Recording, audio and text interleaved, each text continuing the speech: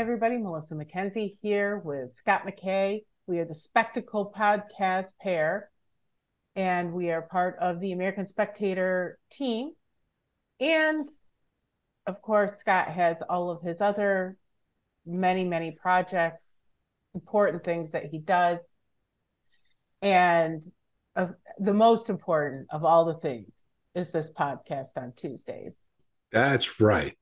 Let's not forget it. The highlight of the week for everyone involved. Okay, so today there's a couple big stories. Interestingly, I think the Biden announcing for the presidency is getting consumed by the Tucker Carlson story out at Fox. And of course, nobody cares about Don Lemon. But we'll throw him in there for some. It's been a long time coming with him. I guess Don Lemon will fill our quota of some sort. Maybe so. He's such which is the only reason Don Lemon had the job that he has, as long as he's had. So maybe we should, leverage that to our advantage or something. Yeah. Let's just put it this way. If he was some white dude, he would have been out. You'd never have heard of him. No, he would be doing local news in Lake Charles, Louisiana, or Nacogdoches, Texas. Yeah. And would never have gotten out of there. Do you think that a guy like Don Lemon makes other actually accomplished Black journalists ticked off? It would me. Like if some guy like him got that perch at CNN and was just such a horrible human being. I don't know. My guess is the answer is absolutely yes. But it would be at least up until Monday, right? It would have been extremely difficult to get anybody to actually say it, right? Yeah. Oh no, Don Lemon is a hero of mine, and he's a role model. Blah blah blah. Nobody believes any of that. Said nobody ever. Yeah, right. Nobody believes any of it, but you might have actually gotten that as a response. Hey, what do you think of? Because you can't exactly, it's like, oh, that guy's an ass clown and he's terrible, and I can't believe that he's higher up than me. You're not allowed to say that, right? And I think some of that kind of Emperor's New Clothes stuff is part of the reason he stuck around as long as he did, because the guy's awful. He's awful. His takes are worse than the callers to local radio talk shows. Literally all of those takes when people call in, especially late at night when the drunks call in, are still better than Don Lemon. But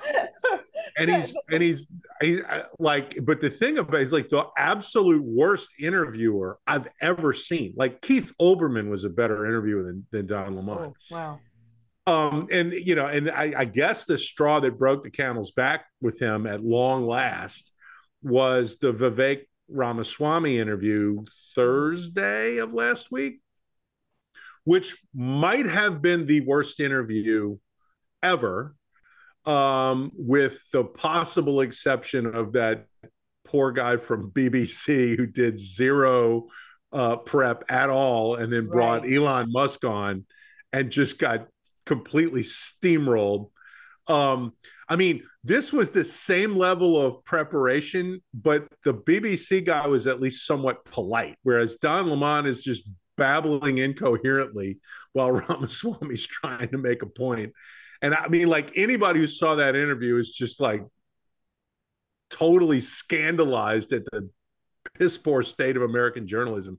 And I think the CNN people who frankly were trying to summon up the courage to get rid of Don Lemon, they're like, okay, now we can do it, right? Nobody's going to criticize us for getting rid of him now, right? Right. And firing him in the lee of Tucker Carlson getting run out of Fox is, it worked out perfectly for them. Except, when you fire Don Lemon at CNN, you're supposed to unleash joy.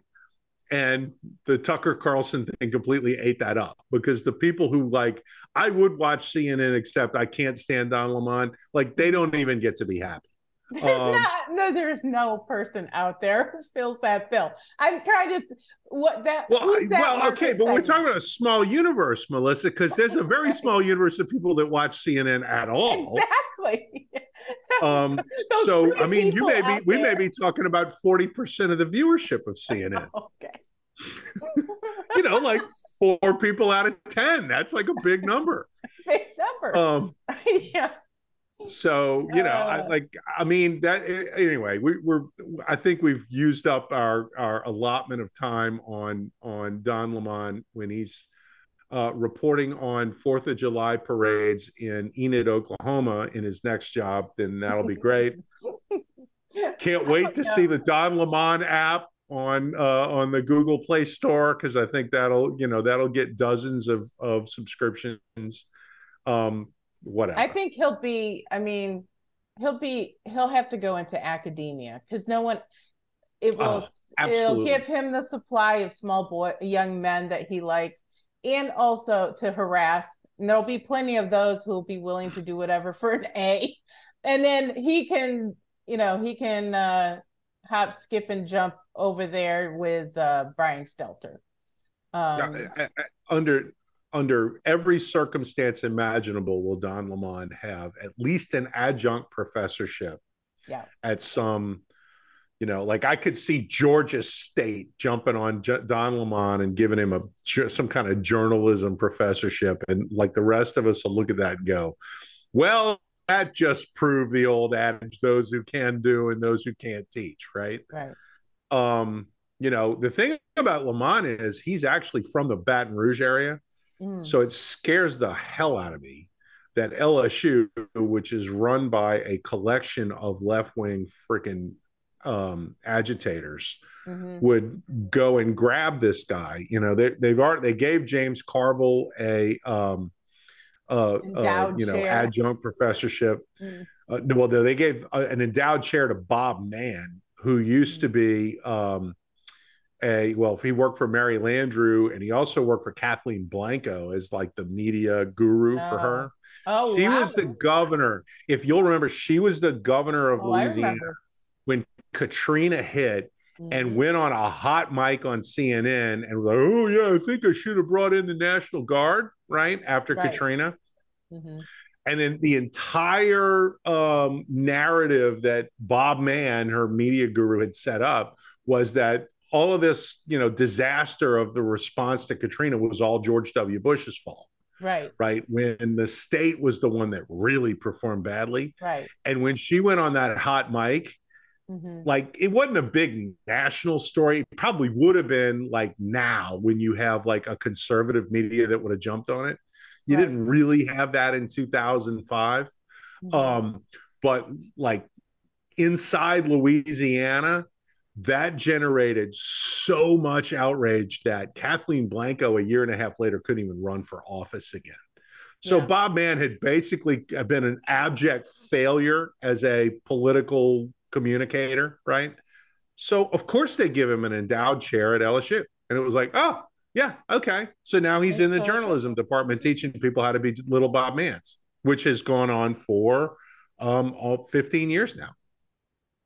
Well, the thing is for these people, there's there's no shortage of places for failures on the left to end up. There's just not. Um, Yeah.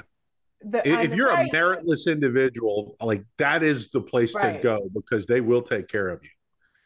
On the right, though, where the discarded tend to go is to make their own thing. I mean, Tucker Carlson has already done that once with the Daily Caller Right. and the Daily Caller Foundation, and I can totally see him making it because I read somewhere that he's making 20 million a year at Fox for that show, and I can see Right. him making infinitely more. I mean, I I can't mean, remember what Rogan is making, but obscene amount of Well, money. Rogan's making, I think it was what, 150 million over 4 years or something was the contract that he got at Spotify. I mean, Um, I can see Tucker doing even better than that being on his own. well, like he could repurpose the Daily Caller and have it be something like the Daily Wire, Hmm. only it would be bigger, Right, right, like considerably bigger. right. Um, I mean, and like if it was me, that's what I'd do. I'd say, well, I mean, I have this news organization already, Yeah, and I'm just gonna. I mean, like he's not really involved in it in terms of being sort of a fronting it right. or supplying content to it. I mean, he's on Fox, but now that he's not on Fox, I mean, the thing to do is okay, well, here's the Tucker Carlson podcast at the Daily Caller and watch the traffic, pop up, and you do a 5-minute intro, and then the rest of it is behind the paywall that people have to subscribe to. Well, you know what I was And thinking, it's Scott, forget is about it. I mean, you're gonna get 10 million subscribers in the first week. yeah. Well, I was thinking you have Cheryl Atkinson, you have was it Kelly? Uh, what's her name? The blonde. She was on Fox and she's got a podcast. Carrie Pickett, No, no, no. She's a big name. Why can't I Megan remember? Kelly, Megan Kelly. right? You've got a bunch of really solid, well-respected journalists, and then you've got Tucker doing commentary. I don't see why you couldn't just start your own uh, network with these people and have have something more formidable than even what was at Fox. I mean, people are looking for Yeah. and do hard news. Like, Atkinson and Megan Kelly are no joke. They each have um Oh, no question. Well, and I mean, but the thing is I don't think. I mean, and I'm not going to call you a boomer, but what I'm going to say is like, don't think of I'm a things in Gen sort of like Xer a. and I'm younger than you. No, I'm not. I don't think I am Yeah, but younger. what I'm saying is don't think of this in the like sort of the context of, oh, let's start like a new cable channel or whatever, Hmm. because that's not where this is going. Where this is going is it's streaming services, and it's sort of digital subscription content. I Right. mean, in other words, like, you know, look at what Netflix and Paramount Plus and Hmm. Prime Video, like what, look at what those guys are doing to entertainment cable TV, which Yeah. is they've and some affiliations there, but people do streaming now. They don't really do Angel like Studios. right. And Yeah. I think that, and I wrote this in the American Spectator column I did about all this stuff. Like, Tucker's going to do his own thing, and it's going to be a streaming thing, and that will probably catalyze, because you mentioned Megan Kelly. I mean, Glenn Beck is a perfect example. Like when he left Fox News, he started the Blaze, which is essentially what we're talking about here. Right. Um, so I think like what you're going to see is like the people who've made themselves into brands for news media Hmm. are going to like own their own stuff, and it'll be subscription based, and it'll be streaming, Hmm. because like you can pull all of that onto your TV now. It's not hard to do. Somebody is going to create an app that pulls all of those shows, and they, like, in other words, the app is sort of a bulk subscription to like Aggregator. everybody's stuff.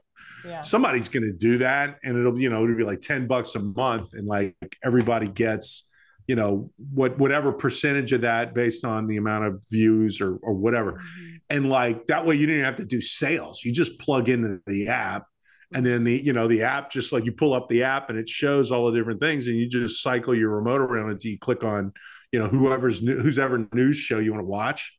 Somebody's going to do that, and like everybody involved will make a killing off of that. And it won't, this is the big piece, it won't be advertising driven, because the number one thing I think that the future of media is going to be, because the present of media has been so abused, The Yeah. future of this is not going to have anything to do with ads. Um, because we've already seen the corrupting influence of this. Everybody has talked about the Dominion lawsuit as the catalyst for Tucker Carlson getting fired. Right. That is not what catalyzed this. If anything specifically catalyzed it, it was either Thursday or Friday of last week when Tucker had RFK Jr. on, Mm-hmm. who, I mean, is among, I mean, he's running for president on the Democrat side or whatever, but RFK Jr. has been the anti-vax guy. Okay.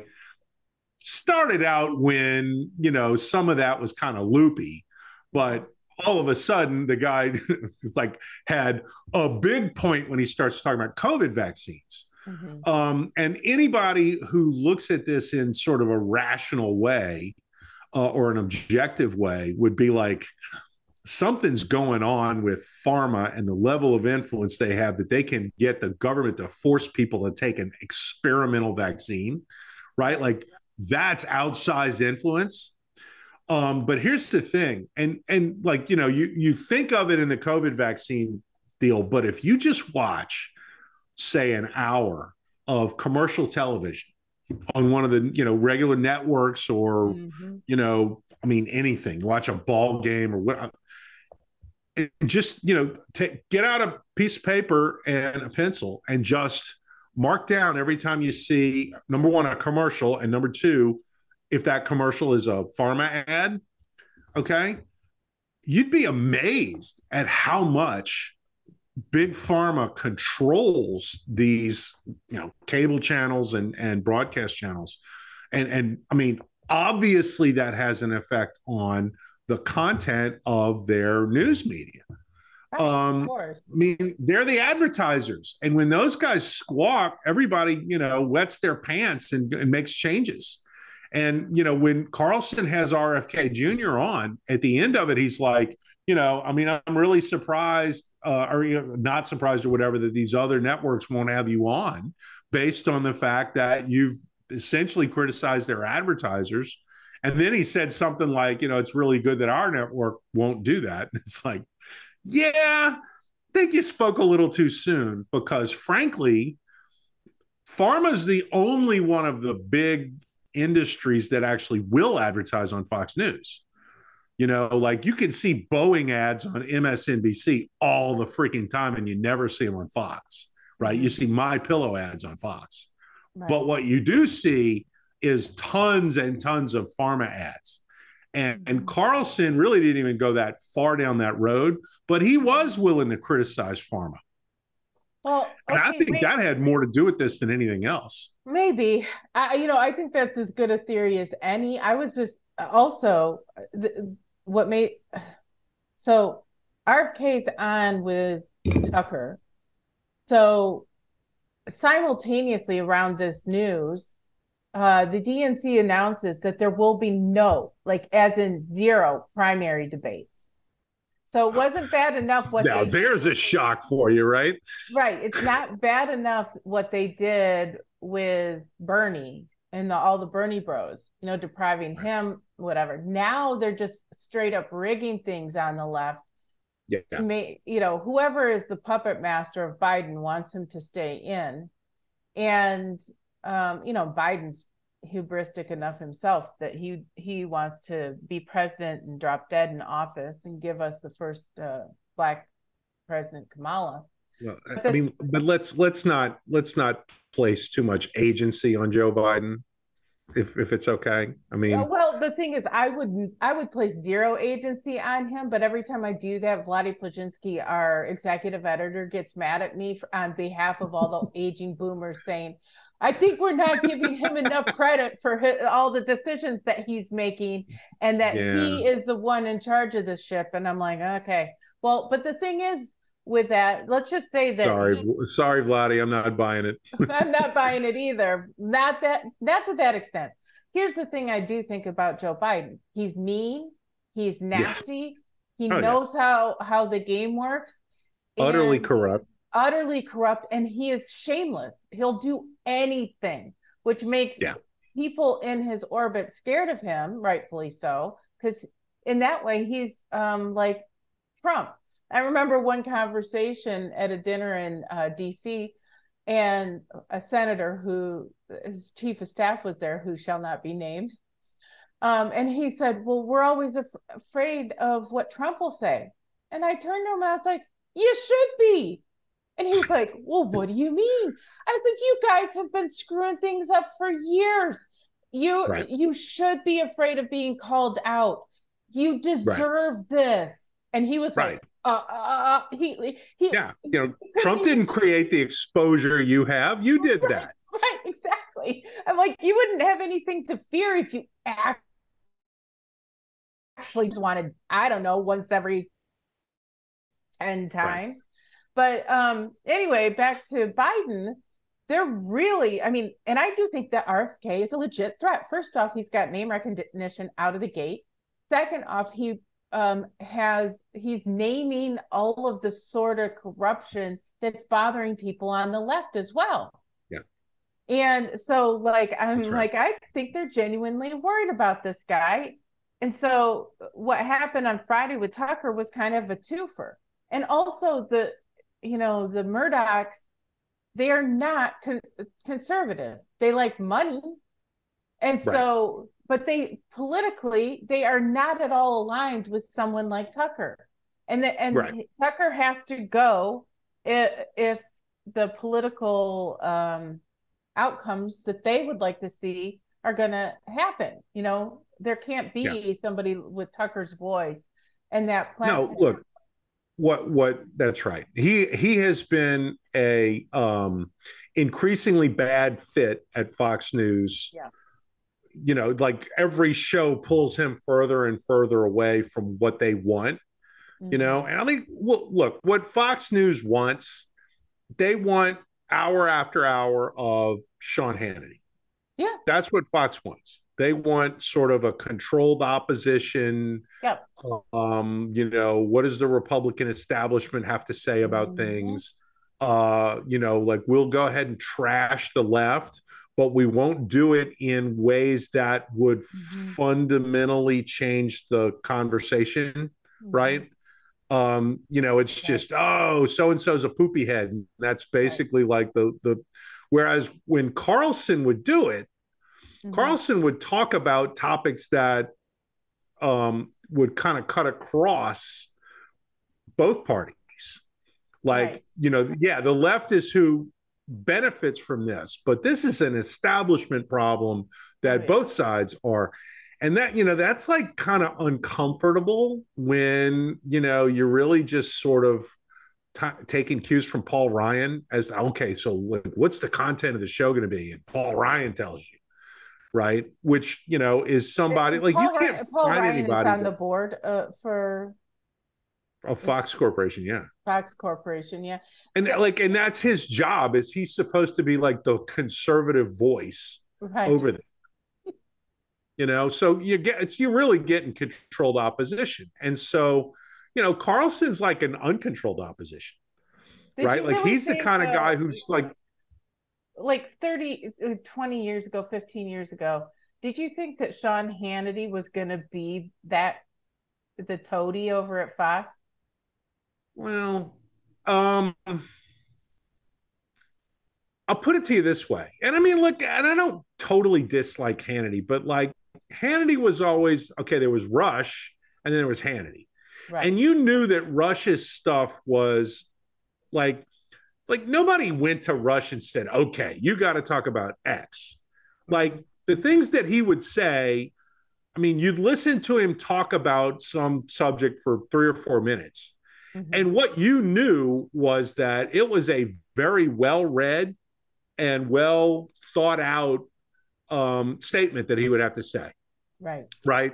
Like he had been reading all of the conservative things for a very long time, and he knew the philosophy inside and out. So when something came up, he had a frame of reference and a context and a philosophical grounding that he could spout off on any issue. Boom, boom, boom, boom, boom. Whereas with Hannity, it's like, well, what's the latest thing? And I honestly, I think had it not been, and Hannity over and over and over again would talk about how, Rush Limbaugh's who made us and whatever. And it's certainly that's true in general, but I think it's also true in specific because Sean Hannity's show came on after Rush Limbaugh's show. Right. And so much of Hannity's success as a host was that he was parroting a lot of what Limbaugh would say. Okay. Yeah. And I mean, I'm not making an accusation here. I mean, this is something that Hannity has said over and over again. So I think like Hannity's more like a functionary, right? Like, okay, well, this is what conservative thought is, and I know enough that I can like spout it, but I can't actually develop it.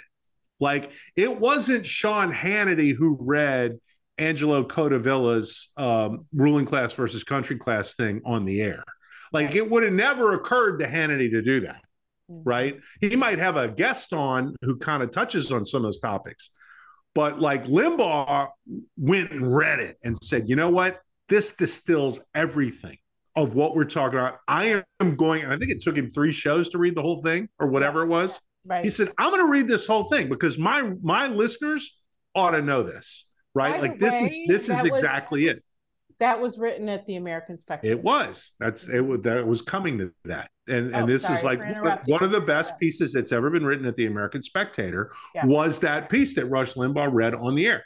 But the point is that Limbaugh was plugged into the intellectual side of conservative thought in a way that you'll never get from Sean Hannity.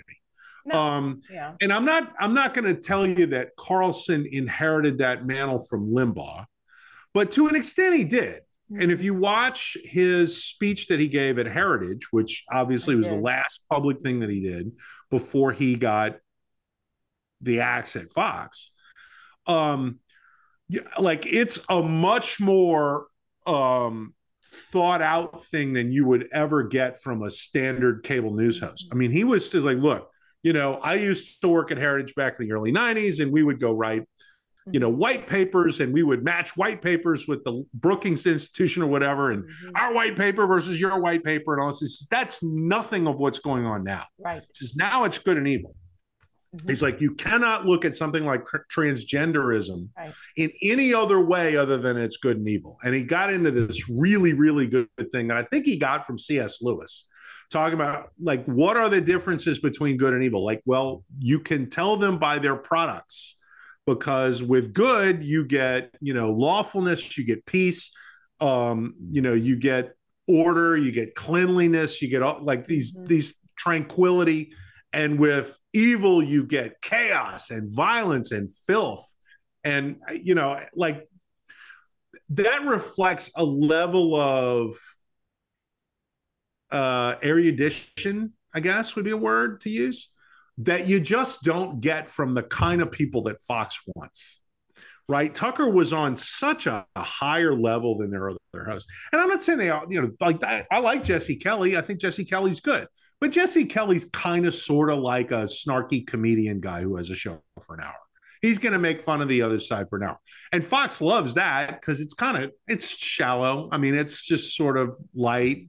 Laura Ingraham is just barking. Hannity is just barking. Tucker actually went into like the hardcore, hey, let's challenge these assumptions. Fox News doesn't want that. And he's much better off on his own because he can actually build movements around positions that are based on a thorough examination of some of the, issues that, and if he's on his own, like that message gets out how he wants it. And my guess is he's gonna, I mean, if you want to invest in media, would you not be beating down Tucker Carlson's door right now? Hey, what are you doing? Because please take my money. I mean, you already know this guy is going to freaking make a profit.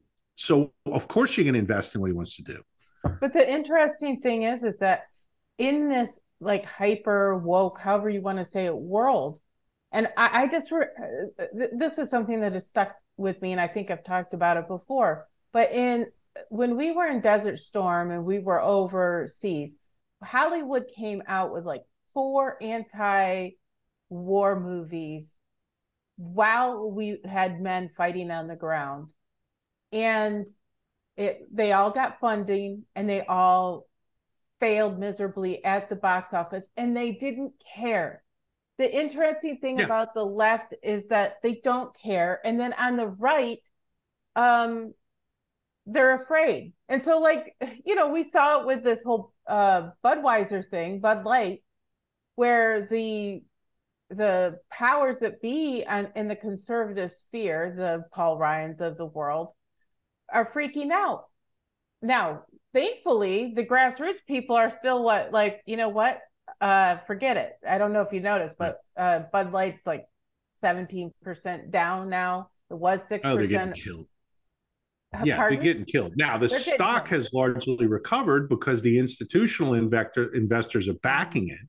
Mm-hmm. But like to me, that's that that's a level of arrogance that honestly is. I mean, I'm But that's good what. with it. But the thing is that level of arrogance is what gets rid of somebody like Tucker Carlson at Fox, Oh who's no, I get it, and they slaughtered their golden goose. well, and guess who owns 15.1% of Fox Corporation? BlackRock. Mm-hmm. Okay. So, but the point is, like, these guys, um, you're tempted to look at it, well, these are the masters of the universe. And when they do these things, like they're going to ultimately, though, bad investment after bad investment after bad investment, I don't care how big you are, you're going to fall. Like, there is such a thing as too big to fail. Okay. Um, or not too big to fail, rather. There's no such thing as that. Sooner or later, it's like it just takes longer. But somebody like BlackRock, I mean, it's a matter of time before, first of all, you lose all of the pension investments in every red state, okay, which is a big chunk of their money. You're going to lose like regular investors. The market itself is going to tank because the recession is coming. And really, I mean, you're going to have major trouble. I mean, what is it? Something like 20 more countries now went into BRICS. So when you drop the currency, all of a sudden, like the New York Stock Exchange is not guaranteed to have these massive returns or these stocks to hold their value, right? I mean, that money's going to go all over the world. So like the underpinnings of these, oh, we can run our deal on ESG and don't even worry about a profit because we're just going to control everything. You won't. I mean, they own 15.1% of Fox Corporation. That's essentially a conglomeration of cable channels. Mm-hmm. Okay. Everybody's cutting the cord, right? I mean, when the entire media space is going to go to streaming, and you've plugged all your money into essentially the buggy whip of the media business, you're not smart enough to just dictate what happens. And this is one of the things I think where the landscape has changed. And I mean, I think you're exactly right bringing up the fact that the left made all of these anti-war movies about Iraq while we were fighting in Iraq. And they did it for pure partisan purposes to destroy the George W. Bush administration. Okay. They might have been a little outraged about the war, but at the end of the day, it's about power for these people. Okay. This was opportunism on their part. But they had the ability to control the market space at the time. I don't think they have that ability as much anymore. And I think it fades out over and over and over again. I mean, like they lose money on all of these movies they make. Meanwhile, you got these plucky little Christian, movie studios that are like, popping out 10, $20 million worth of profit, everything that they put out. Okay. I mean, Angel Studios has the Abraham movie, and that's completely killed it. And we talk about them all the time. It's just a matter of time. There's 15 or 20 of these little studios that are capitalizing themselves because they make content that people want, and the money flows in, and all of a sudden they become players. Because eventually, when you're good enough at something, you make a lot of money off of it, you get power, right? Money equals power in something like that. So, like, I look at this entire corporate media space, which is all about, it's built on the concept of gatekeeping. And I mean, and I'm not trying to pick on you or anything, but like your first thing is, oh, well, these guys should go build a network. And it's like, I had a whole bunch of people yesterday that I saw like, well, Tucker should go to Newsmax. And I'm like, no offense to Newsmax, but they don't have anything to offer Tucker Carlson that is better than what he can do for himself with a streaming platform. Right. Right. I mean, where Tucker ought to go, like where he really ought to go, and this is going to sound like weird. If I was Netflix, I would throw the bank at Tucker Carlson. I would say, dude, we will give you $50 million a year. Mm-hmm. Because if we have Tucker Carlson popping out a new streaming podcast 5 nights a week, we're going to glue everybody in America to Netflix. True. Right? I mean, the amount of money that he would make them, right? You can't even pay him enough. Okay, because he makes your platform immediately. He wouldn't go over there though, because they've had all like these pedophile artists, which they lost a bunch of subscribers. Like I get it, but like my point is I would trade the pedophiles out for Tucker Carlson's audience. Well, yeah. I mean, the thing is, I would too, but I'm not. And sure. Netflix needs to, because they're not as profitable as they should be, right? Right. Okay, I'm like, you're the number one streaming platform. You should be making money hand over fist, and they kind of aren't. And so a lot of that is because the content on Netflix just sucks. Oh my God, it's so bad. Okay, so I'm going to switch gears a little bit. So like I said, the Biden announcement kind of has been buried by this Tucker news, which we're proving right here, because all we're talking about is Tucker. We spent more time on Don Lemon than we did with Biden, right? Right. And the thing is I actually think Biden's got a good chance. I think he's going to be our next president. Mm-hmm. He shouldn't. But like, I'm the wrong guy to even be having this conversation with, because I'm so freaking disgusted with this Trump DeSantis idiocy on the Republican side. That makes me believe that you might very well be right. Because I'm not even thinking about that, because it's so irritating to me. You're talking to the right person about this, because I'm like, what are you doing? But okay, I get it. I think Biden wins all of this just by simply not being them. But here's the thing. I actually don't think that Trump or DeSantis matter. I think that the left has the whole system rigged enough, and the right, I don't care if it's DeSantis or Trump, has done nothing to answer the structural problems that make sure a Democrat get elected. And so for me, it doesn't even matter. I think he gets it simply because of how they have it rigged up. Well, you're going to set me off on a massive rant here. Okay.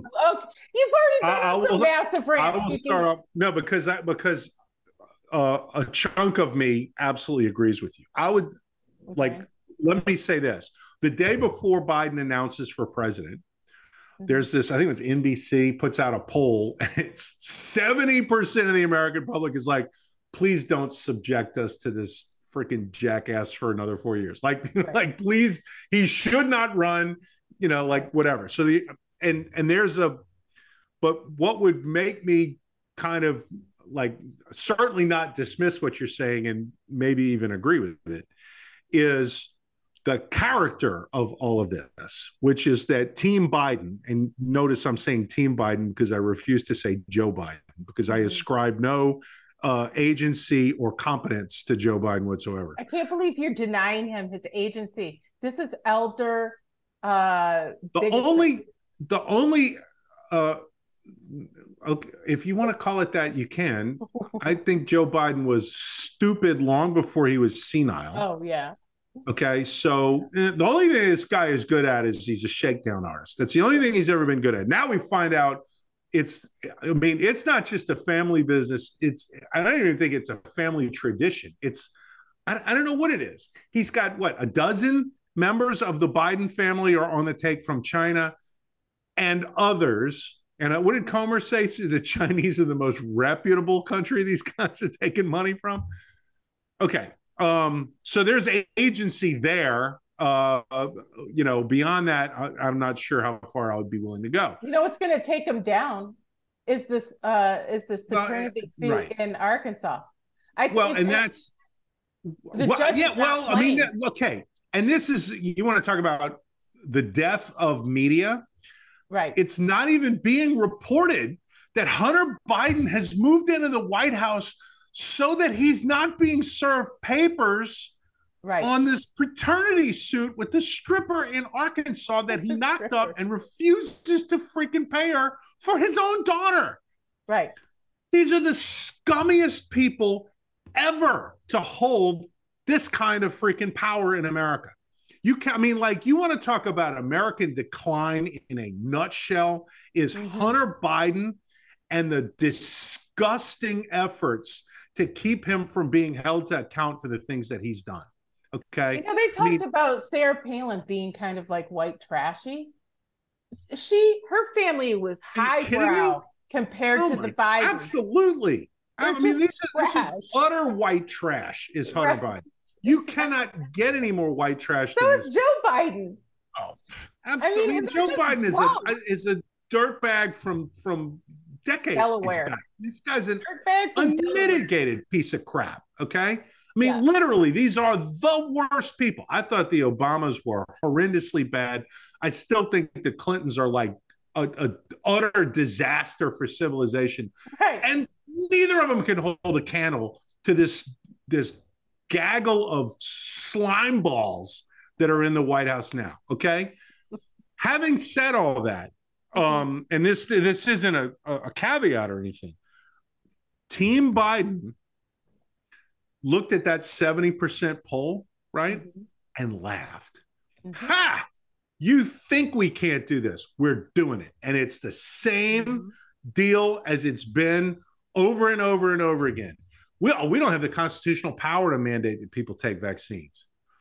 Yeah, we do, right? And they turn around and it's one thing after another. We're not even going to put our candidate out on the road. We're not going to have, he's going to sit in his basement and do freaking podcast interviews. We're not going to run an actual campaign. We'll win anyway. I mean, it is just one thing after another, right? Congress says, no, you're going to, oh, okay. You don't like my budget? Fine. We will sit on our hands and wait until the freaking we hit the debt ceiling and have to default on it or whatever, and then we'll blame it on you. Hey, Joe, maybe you could negotiate with these guys. They put out, their own thing, and you meet in the middle. No, we're not doing any of that. We're just going to sit here and let the whole thing go to shit, and then we're going to blame you for it. And and because we think the Republicans are weak enough that we'll be able to pull that off. And they might be right. I mean, when 70% of the public doesn't want you to run for re-election, it's not like you're in a particularly strong position either, okay? But the arrogance of this is, we've never had a political party in this country that operated the way the Democrat Party operates now. And this is terrifying, because any other political party, there would be voices in the room going, oh my God, the voters are going to massacre us for this. You can't do that. Like, you got to at least give them something. These guys, let me tell you what these guys operate like. These guys operate like a communist party in a place like China or the Soviet Union or Cuba, okay, or Venezuela. I get it. They are devotees of that philosophy, number one, but they have, at least the way they think of things, they have so rigged the politics and the government of this country that they won't ever be held to account. Did you read Victor? Wait. Did you read Victor Davis Hanson's piece yesterday about what happens when you're already in basically a socialist country? I mean, it's done. They own every institution. That it's done. So the question is, and the American people especially, and who needs Mao and his little red guard when you have college students here in America willing to do what they're doing and willing to vote the way they vote, and then you have the structural things with the mail-in ballot, and I don't know if you want to talk about it, but how they're money laundering on the left, and nothing is accountable, and they know they can Right. do anything. I mean, like exhibit A of this, where if you're on the left, it doesn't matter what you do. What's his face, the actor who, Alec Baldwin, who shot someone on his set. He shot the Right. gun. He did not check the gun, which is required. And who thought that he was going to pay any sort of price for that? Now, nobody ever thought that he'd be held Nobody. that. We know now that there are two tiers. We know that if you are anyone on the left, you're going to be elevated. Your voice is going to be elevated. Everything is going to be framed in a positive way for you. And if you commit a crime, you'll, like the brag in New York, who was bragging about sending a rapist away for 4 whole years after Right. he stalked and violently raped a woman. Like, he should get some pat on the back. You're not getting any sort of punishment on the left. On the right, you can kind of bumble through the halls of Congress after the police usher you in and spend 3 years waiting for trial in jail, and then another 5-10 years in jail for thinking wrong thing. I mean, this is crazy. We're not in. And so, like, sometimes I feel like when I look at the Twitter feeds, it's like people are arguing over minutia that just doesn't matter. What Tucker was saying on Friday at Heritage was absolutely right. Yeah. And No, and what he was we're talking about good and evil. There's no question about that. right.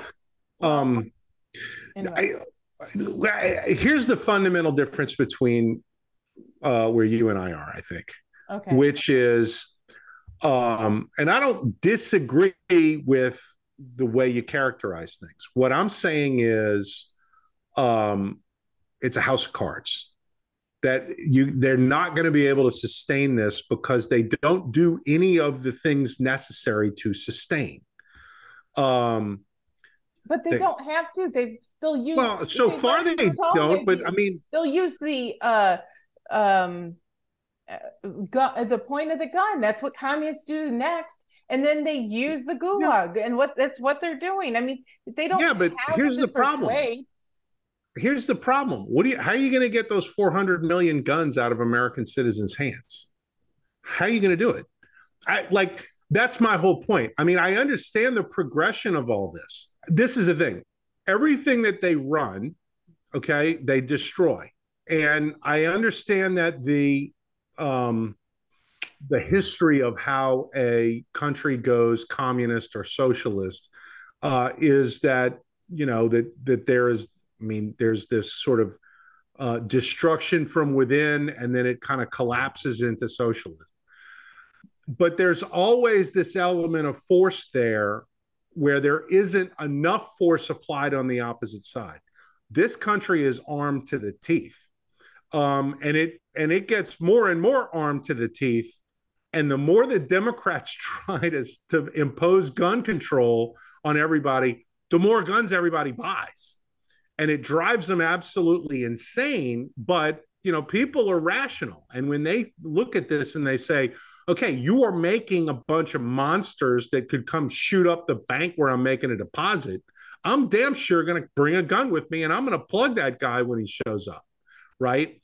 Or, go harvest a bunch of kids at a Christian school, and the people sending their kids to that Christian school are going to start homeschooling. Like this is the thing. The public is not bought into any of this stuff. They may be able to harvest enough ballots to win these swing state elections here and there or whatever. But if you like, the Bud Light thing is a perfect example. Okay. People have decided we're going to destroy this company. I mean, you look at the changes in media, you look at, all of these things that are happening where it's sort of consumer behavior. I look at what has happened with Twitter. Twitter's got more people engaging than ever before. And I mean, they have done everything they could to destroy Musk and that platform. And it's not working, is the point. Now, from a governmental standpoint, are they running roughshod over us? Absolutely they are. But here's the thing. Law and order is breaking down. All right. So yeah, okay, running wild through the governmental sector as the governmental sector collapses. And in the Soviet Union, like you saw sort of the how this all shook down was the people that had all the power at the end of the Soviet Union were the black marketeers. Okay, they were the gangsters, because if you needed a washing machine, you went to them and they would get you a washing machine, because if you went to the government and applied for one, you would wait 9 months. These guys could have one to you next week that would, come on a truck through the Caucasus Mountains from Iran, all right, or something. And at the end of the day, they were the people that could make things work. And so the criminals were in charge. That's already true in every city the Democrats run. Okay. It's just a matter of time before you're going to have underground economy, underground media, your underground culture, and all of these other things, because these guys aren't any good at doing any of this stuff. This is my point. Everything in my life experience, you can take power without merit, but you can't hold it without merit, because people actually are going to expect something from you. I'm trying to remember who the French philosopher, I would sound brilliant if I could remember the guy's name. Oh, let's just But throw the one point, out there. Sartre. it There you wasn't. go. No. This is like one of the older guys. It was a Montesquieu or somebody, and he basically what he said was, says, the king better beware, because if he does a lousy job, they're going to come cut his head off. I mean, that was essentially what the guy said. He said, you're going to have to give these people something in return for their consent to allow you to govern them. You can't just run the place into the ground. Now, the difference is when the government has this overwhelming supply of force, you can do that. That's what Cuba has proven, for example. But it's different when you got all of these people that have AR-15s. Yeah, but the It's AR-15s different. can't, the bullets cannot deal with the technology that exists now. And I'm No, sounding we'll like a find out about complete, that if it comes to it, because I don't yeah, agree with you. well, I am being a Debbie Downer, but when 800 billion with a B is going to the IRS and not one penny is going to facilitating answers to taxpayers, for example, and all Right. of it is going after the poor and middle class to take their money, because of course the rich won't be bothered because they have their accountants and attorneys and overseas banking and whatever. We are in a worldwide kind of cash crunch and economic downturn on the precipice of it, and all governments. So we're seeing this everywhere, where basically people are being shut down, and America's no different. Mm-hmm. We have a mentality, but it's really hard to shoot a phantom. There's so many ways that the government now is just tormenting people in Yeah. a kind of um I and you just can, don't think it can. I don't think you can sustain that. I mean, I yeah, just don't think it'll happen. I think that first of all, you're going to have a real problem controlling red states, where this kind of stuff is such a massive political win to stand against it. Like for example, you have all these attorneys general. My guy here in Louisiana, Jeff Landry's in on every single one of these big lawsuits going after the federal government for, overreaches. Texas, Ken Paxton in Texas is in on it. Florida's always in on it. Missouri has been really good too. I mean, there's 15 or 20 states, and I mean they win all of these suits like over and over and over again. They win, right? I mean, they file in friendly district courts, and then they get good judges, and then it goes up to circuits like the Fifth, and they win, and they've got the Supreme Court is there. Now this is a slow deal, okay, but the point is that there are still people willing to fight, and the fights are being had. Now, are they being reported in the media? No. Are a lot of these things concluded? No, because it's really only been the last 2 or 3 years where all of this has really gotten kicked in high gear. Um, but so those things are ongoing. so you think that there will be enough energy in the next election cycle to beat back Biden. I think what we're going to see nationally is what we saw in Wisconsin, I'm not sure. which is the I'm not conservatives sure. staying home. And Well, not because it's again, once again, not mattering. well, all right. I'll say three things, and I'll try to say them quickly.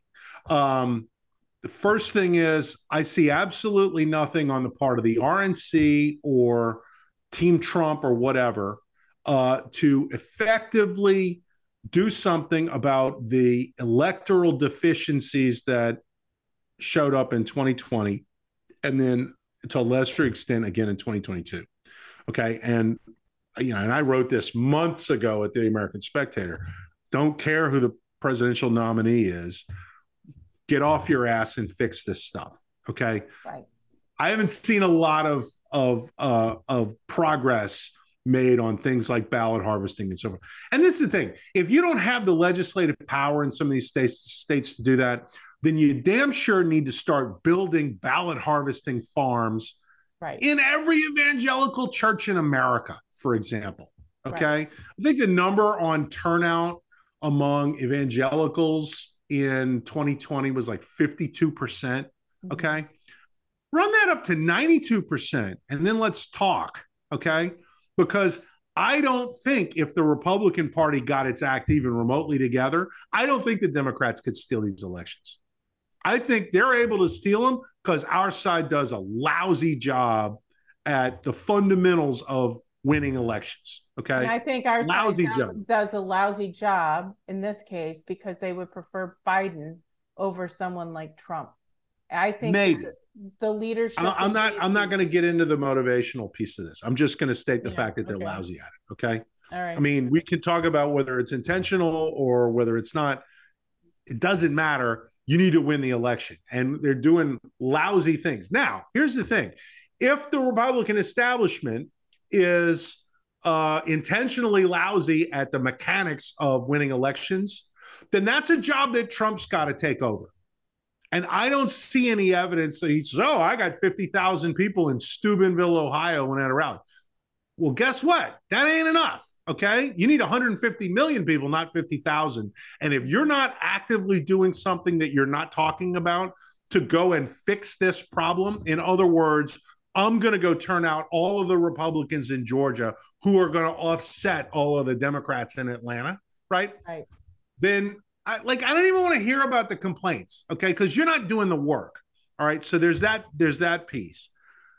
This Trump DeSantis thing, okay, which is ongoing and never ending and increasingly stupid, frankly, on Trump's standpoint. I mean, these little Truth Social things, and Florida is such a terrible state to live in. It's like, you live in Florida, jackass. You could live anywhere in the world, and you live in freaking Florida. Like, stop it. And even your own people don't agree with you. They kind of snark, oh, yeah, he's tearing DeSantis up. And it's like, yeah, but guess what?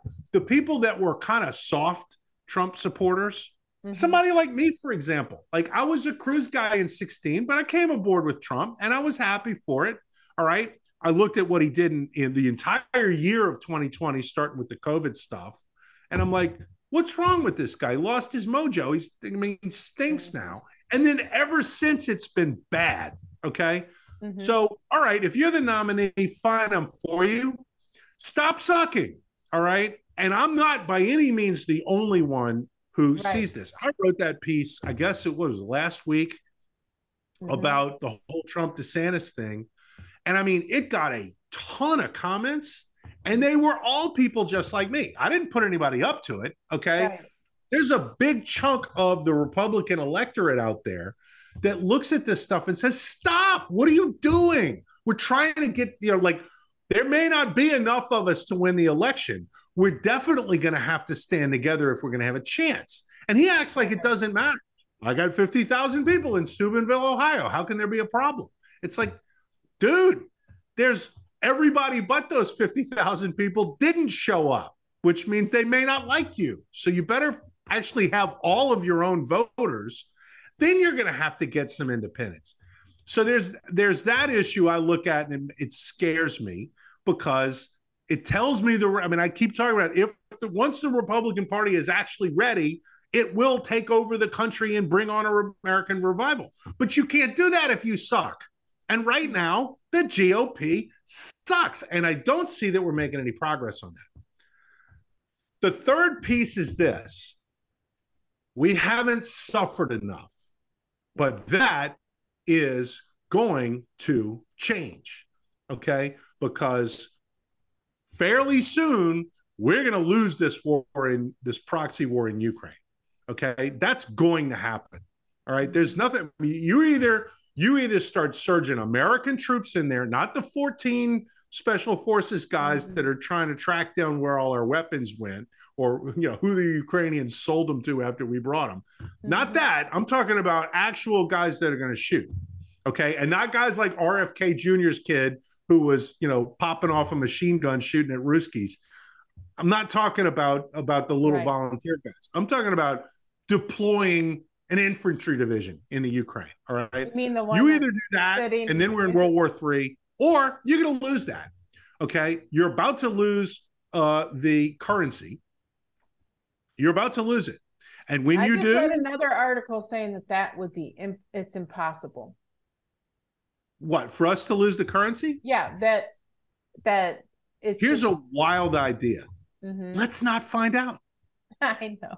Let's not find out. That's what I thought when I read it. I was like, the fact that we're having this conversation, it's kind of like, when people were throwing around the word nuke, and I was like, we're not supposed to throw around the word nuke. Why are we talking about Stop talking. Exactly. Right? Just stop. And then now we're talking about losing the petrodollar. And I'm like, why are you writing an article and so confident that it isn't going to happen if it is not a possibility that it could happen? Well, here's the thing. Like, do you want it to happen? And they, oh, no, of course we don't. Well, then let's not make it happen, right? You can sit here and you can make excuses for having lost the petrodollar when what's a little bit better thing to do is to not lose the petrodollar, right? And this is, again, this is the world that the Democrats live in, which is, hey, how can we manage a fast decline, right? It's one. They've been at this for a very long time.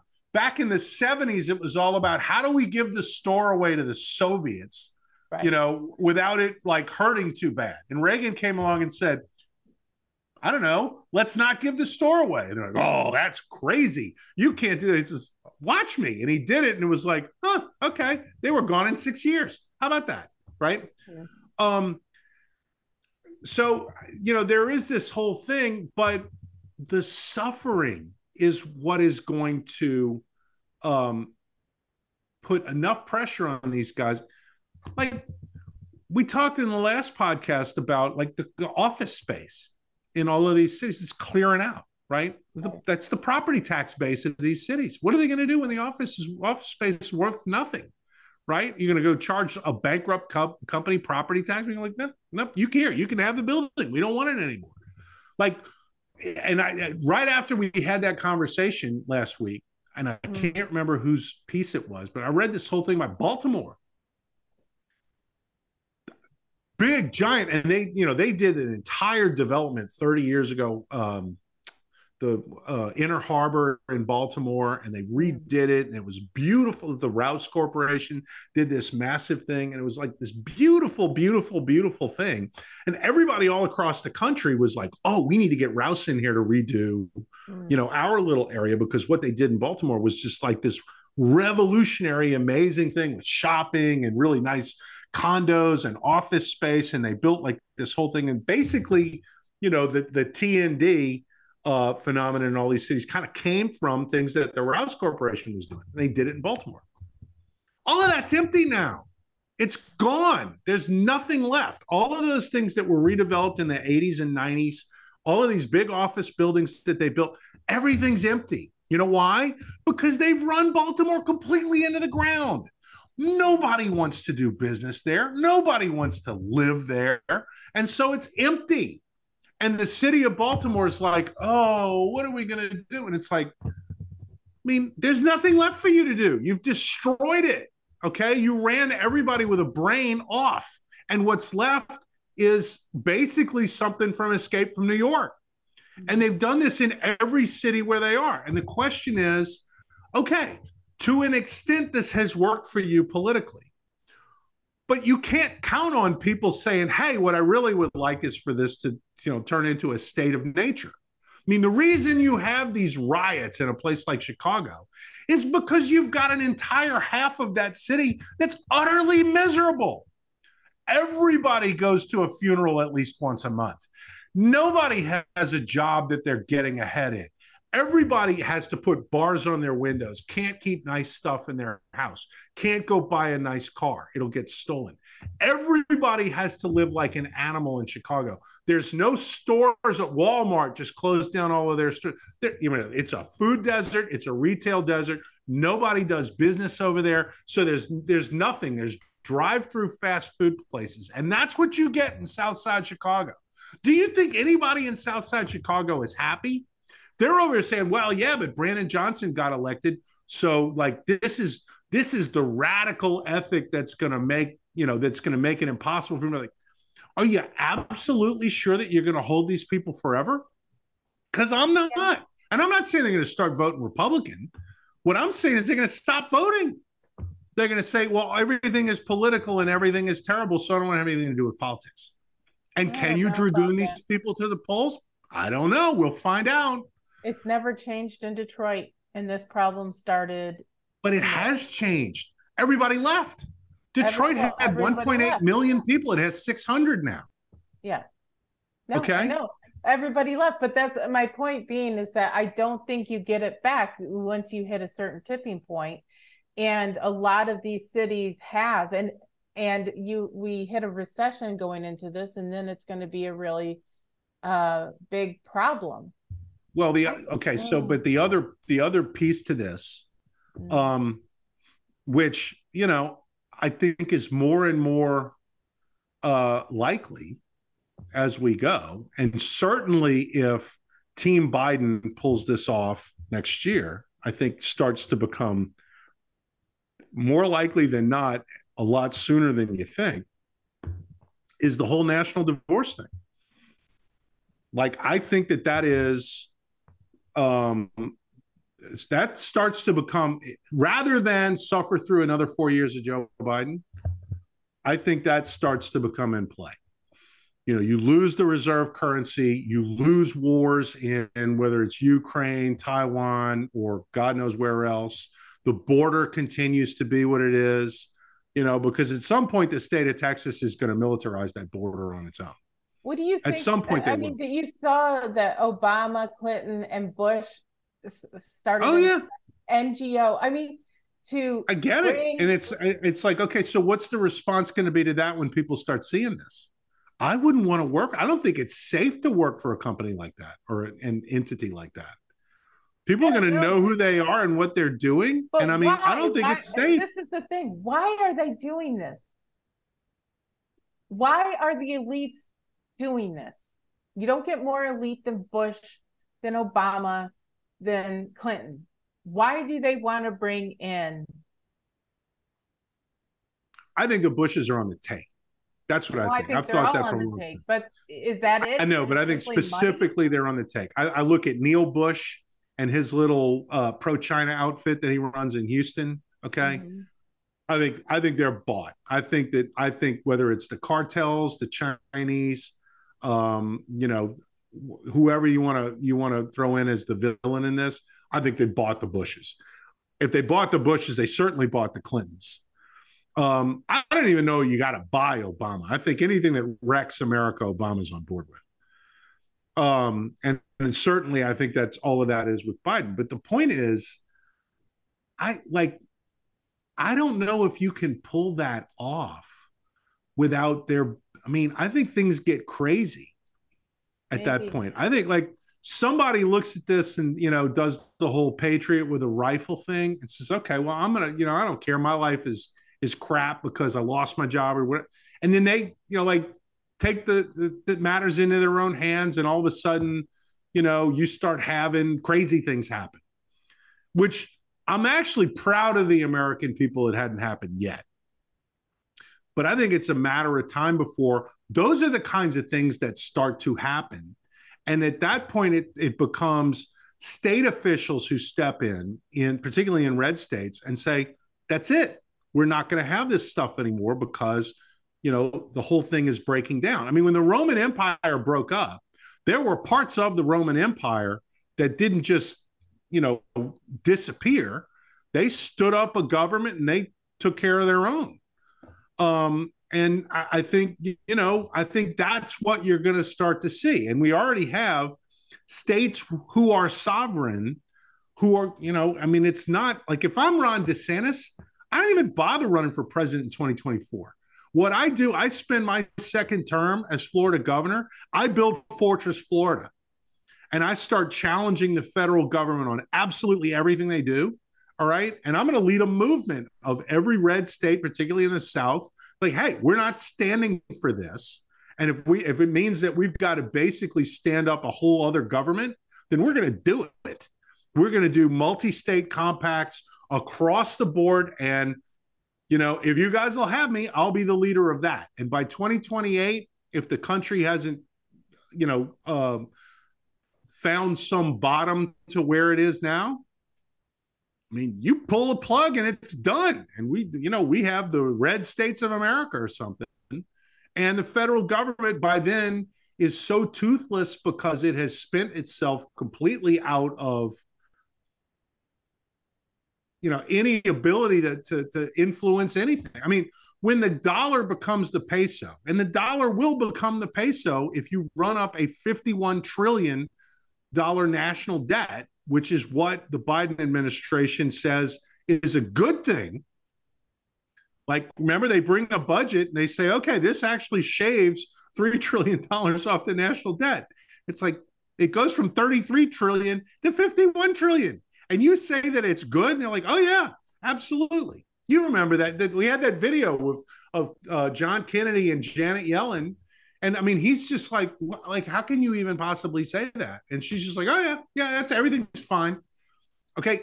Like, at some point it crashes. At some point, the bond market tells you cannot borrow any more money. And when that happens, it's all gone. It's all gone. Okay? But yeah. And the only thing that you can do at that point is devolve into state governments. That's the only thing that you can do. And we're getting there. It is, I'm not just saying it's within our lifetime. I think it's within the next decade that we get to that point. Unless there is a radical correction that I think most people in the country would probably welcome, but they don't have the power, or at least they don't perceive it, to be able to actually make it happen. And I think Trump could be the guy that could get there if he would just sober up for a little while. I don't think he's capable of it at this point. But if Donald Trump were to say, look, this guy ran on the basis of he was going to make America normal again. We're less normal than we've ever been. Yeah. And they came after me with everything under the sun because this is what they wanted to do. Okay. So I don't need to talk about DeSantis. I don't need to talk about anybody else. I'm here to talk about Joe Biden and the people who control him and what they have in planned for this country. And don't doubt me on this, because you've already seen what they've done coming after me. Right? Dude, this is not going to happen. If he would say that in a calm voice, he would win. He would, but it won't happen. Okay, so Joe, I don't disagree. I'm just saying it's so wide open, obvious, right, what could be done, and he won't do it. Right. So Joe Biden for president. The next thing is to usher in our dystopia is what. So like one of our writers, Tom Raby, wrote about AI and how it's already affecting religion and what happens when people interact with this huge intelligence that's getting smarter all the time and is starting to teach itself, how this is going to change, just completely change the country. I did a small prompt over the weekend for ChatGPT, and it produced an article that not only was wrong in form, it was wrong in substance. which is fairly typical, but because no one fact checks anymore, and I purposely didn't like correct it. Like when I was interacting and it was saying just talking out its rear, and I was like, wait a minute, I read the article, Right. I was like, no. Um, I left it to kind of prove the point to our readers that this thing is not to be trusted, Right. that we have to be on guard. And then I am looking right now, there are already 800 plus. I'm looking at this guy who has created a spreadsheet of every AI tool that is created. And there are ones that will imitate your voice. Yeah. There are ones where you can have a conversation with yourself because you kind of train it, and then you're talking. I don't know if you want to go crazy. And there's ones that will and this one I'm actually interested in, where it's in a virtual kind of customer service assistant.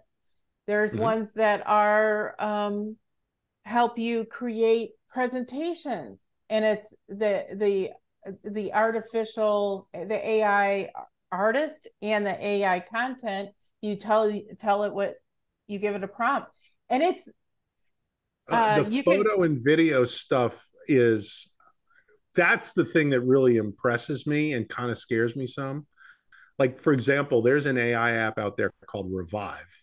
Mm-hmm, And if you load a picture of somebody's face into Revive, mm-hmm, you can have them sing, like parts of songs. mm-hmm. Um, you know, and I'll give you an example of how I'm using it.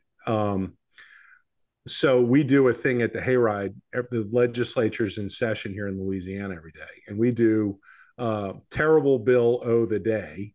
Mm-hmm. And I mean, we're just there. I've got them lined up for 3 weeks, all the bad Because there's bills. so many. And so, yeah, and so one of the things that we'll do is, like I need a picture of the legislator who's brought the terrible bill o' the day. And I got them doing like those stupid looks on their face, right? Right.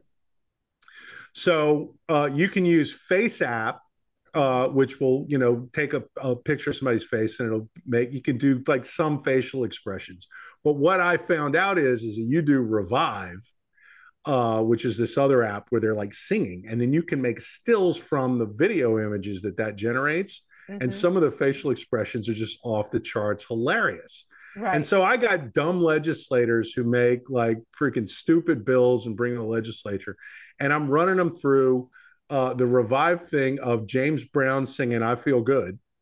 Okay, and then I run it like it generates still images, and I pick one I like, and then I run it through another app called Pixel Up, which is an AI sharpening app. And I mean, I'm getting like a photo quality image of some guy with a stupid look on his face, and I'm like Right. grabbing that face, throwing it on the featured image of the deal, and like I get all these like, oh my god, it's like, where'd you find these pictures of these people? I'm like,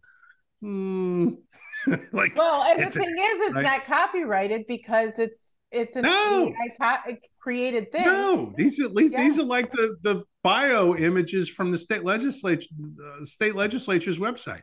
And I mean, Right. like I can make them do anything. Like I'm showing all of these things to some people I know this morning somewhere, and they were like, "Oh my god, that's the most amazing thing ever!" Right? Like Mm-hmm. like you're making people smile who do not smile. I'm like, I know, Right. right? Well, but the thing And is, is it so scary and a little dishonest? Yeah, probably. But it's like that's what's available. And from a how long did it creative take you to do standpoint, that? 5 minutes? yeah, now that I've got it down and know what I'm looking for, maybe five. It takes 5 minutes to create that, crop out the face, and then put it into the Photoshop template that I've already got set up. Yeah, that whole thing, 5 to 7 minutes tops. Mm-hmm. And how So I long mean, would it's it have quick. taken 20 years, even 5 years ago or 3 years ago to do that? It was impossible. It You would have couldn't taken do it. it would have taken a whole day Yeah, if you taking a could do whole it. And day then you if had you to have could an do it. enormous amount of talent to be able to like, Mm-hmm. airbrush that or do whatever. Now, I mean, it's and I mean the content that you can get out of that is really pretty good because this it's kind of a funny thing, And it's something that people have never seen. And so yeah, it's like kind of a neat deal. I don't buy into the whole chat GPT writing articles and things like that, because what you said, it's terribly bad. Like I think everything that comes out of that is it's drivel. It reads like an AP article, and I've always thought AP articles were abject drivel. Like, oh, AP Right. style, and I'm like, no, that's like unreadable style. That's like it's 500 words of nothing. And Well, this is like worse than that. yeah, I think there's that, but there are so many other ways and that AI can be used and are being used. Like, for example, I was watching some YouTube video and the ad that got thrown up there was Barack Obama's voice talking about colon health. And I was like, I am 99.99% sure that Barack Obama is not in any way involved or associated with this GI supplement that some, Jojo Right. company is doing. I think that there's no law for this. One of the Right. things that I've pointed out is that there's no real, and there's, you can't copyright this art. So like some artists are Not used, yet. not yet, but like the law has over and over has been that if an AI does it, even with a human prompt, so far, so far. Right. But Yeah. See, some I think you're going to start to see bills get passed at the I state think and so federal too. level to change that. But look at how stupid our legislators are when it comes to the tech that currently exists. You Right. have them asking these inane questions of what's his face, Mark Zuckerberg, and Zuckerberg sits there like a mutant. He probably sends his robot to go do Right. these things because Data. because he doesn't need to engage because they're so self-owning and it's embarrassing. And so, Right. like, I'm trying to comprehend the legislators still haven't wrapped their arms around about what Bitcoin is. Right. And this has been around for how many years? I don't think they have any idea about AI at all, like what they're No. dealing with. And Elon Musk said that he thinks that there should be a moratorium right now on it. Mhm. And there's no moratorium. It's like the wild, wild west out there. And the tools that I'm seeing, at first I was kind of like, oh, I don't know if this is going to be a deal. And I'm like, oh, this is going to be a deal because the Yeah. implications are, like I said, I'm looking at a thing that has 800 plus AI tools, and a lot of them are amazing, like Oh yeah. amazing. And so a Well, I lot of mean, jobs just get eliminated. like there's these AI art generators, Mm-hmm. okay, where you can, it's you know Joe Biden riding a horse at the Kentucky Derby, right? And Mm-hmm. it'll actually give you Joe Biden as a jockey on. I mean, some of this stuff is like wildly entertaining, but the problem is, um, I'm not even going to say in the wrong hands. Like if you gave me the Republican political, uh, like all the money and like, okay, you get to run all these PACs and we're going to go run the 24 election cycle, Mm-hmm. handle the messaging. Mm-hmm. I would jump on AI like there's no tomorrow. Mm-hmm. Me too. Okay. Yep. And I would pump out what the left calls disinformation at such a volume, Mm-hmm. and just spread it everywhere Mm-hmm. that like, and they, there's nothing you go like, this is not the Russians. This is a guy who thought up something, and so asked AI to do it. AI went and did it, and then we just blasted it out everywhere, right? Mm-hmm. And it's, hey, I want to show Joe Biden as a pedo, right? Because guess what? I Mm-hmm. can win that argument, Mm-hmm. right? Like I got Ashley Biden's diary that says he takes showers with 12-year-olds. Right. Okay. And so I'm going to show him as a pedo in ways that make people freak out. And the Biden administration goes absolutely nuts and to say, well, it's fake but accurate, Mm-hmm. because you are. Let's have an argument about whether you're a pedo. And I will use AI to have Joe Biden looking like Baphomet and the kids showing up And it's, oh, that's terrible that you said. It's like, it's not really worse than anything you guys have said about Republicans all this time, right? And it's not even outside the mainstream conversation, because you had Marjorie Taylor Greene talking about this on 60 Minutes, right? And she didn't back down. So, like, this is in the mainstream discussion. So we're going to have this conversation. And I'm going to use AI on this because I can, right?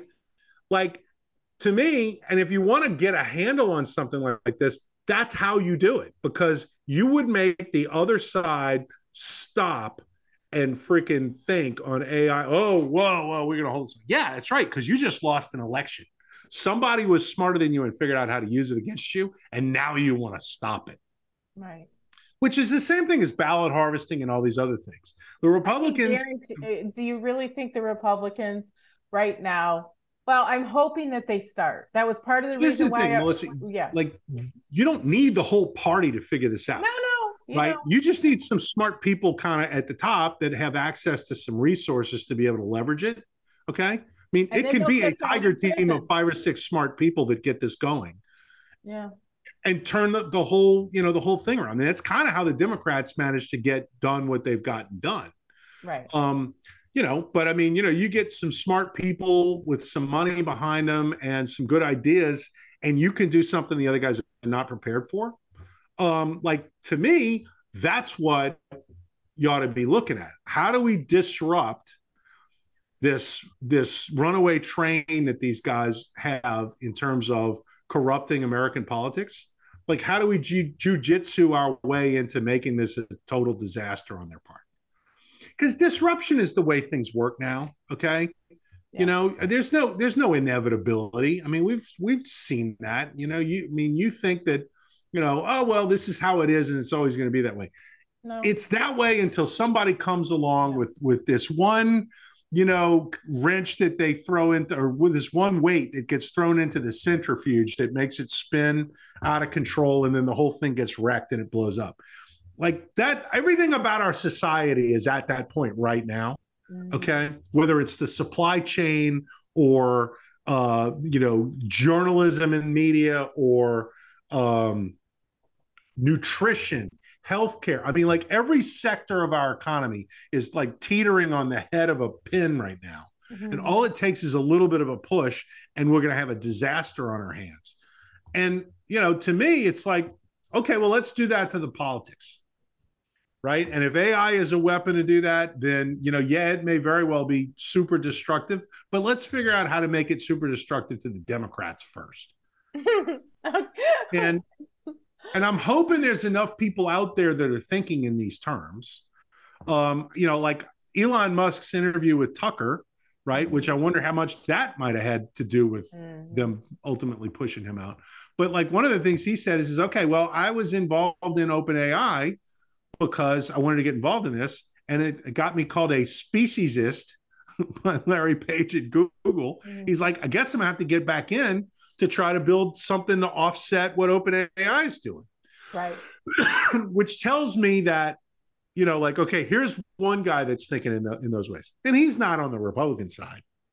But if he's thinking of, okay, we need to figure out how to use AI differently than, the woke tyrannical left is, maybe that'll inspire some of you, like, okay, well, we got to use this in a political sense to try to balance off what the left is going to do with it. And, how do we do this? Because the side that's in power is the one that has the most to lose. Right. And how it's not been done. And you look at Greg Gutfeld has done a really good job lambasting Joe Biden and lampooning him. And it's done very well for him. He's got the top rated late night, news show, or a late night talk show. But I don't think that there's been anywhere near the amount of energy put into ridiculing Team Biden that there could be. And come 2024, I mean, ridicule is going to be the name of the game, because, like I said, we haven't suffered enough. Give it a year. Right. And then people will have a big appetite for that, because let's face it, somebody who makes you suffer, you want to at least make fun of them. Well, you would think. I am always impressed by your optimism and Well, it's your not even optimism. I it just is think that though.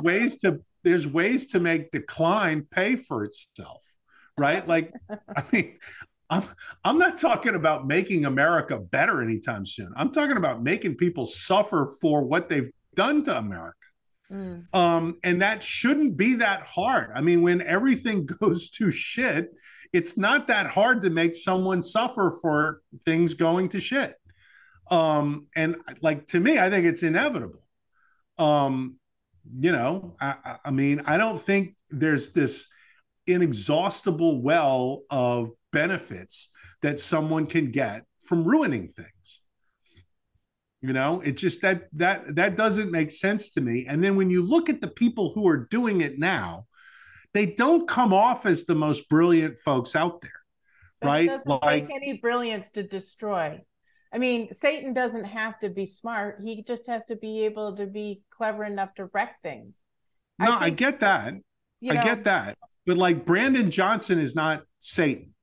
Brandon Johnson is some dumb guy with radical politics who has now got a tiger by the tail and is going to be responsible for the next 4 years of Chicago's decline. All right. right. That's not going to end well ultimately for him, is my point. It didn't end well for Lori Lightfoot. All right. Yeah. Um, so, yeah, will Chicago completely fall into the river? Absolutely, it will. The question is, does anybody make out scot free from that? And there may be some people that can make some money off of it, but the people who are seen as in charge, they're not going to make out well at all. Brandon Johnson's probably going to get indicted and convicted by Democrats in Chicago as a scapegoat for what has happened to that city. Yeah, we'll see. Okay, on that happy note, that will the something to look forward to is that we'll all be paying for our sins and experiencing pain, Yeah. whether we voted for Biden or not. Um, so what I would just say is the last note to the people watching this is I know that AI seems like this magical thing. It really isn't. It's technology layered on top of technology that already exists. That's right. But it's worth learning about so that you can have a conversation and understand it because it's important. Our young people will grow up with this passively.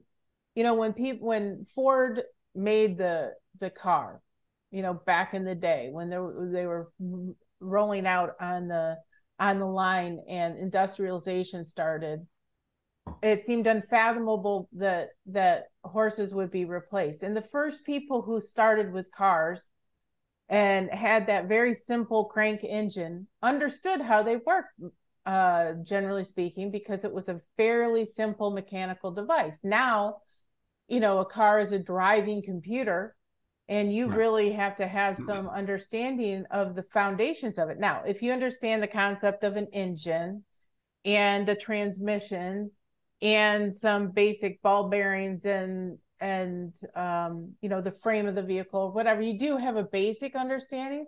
What I'm seeing now is that, having come through the internet age and seeing how it started and I learned to code in basic back in the day when I was like in 8th grade or 7th grade.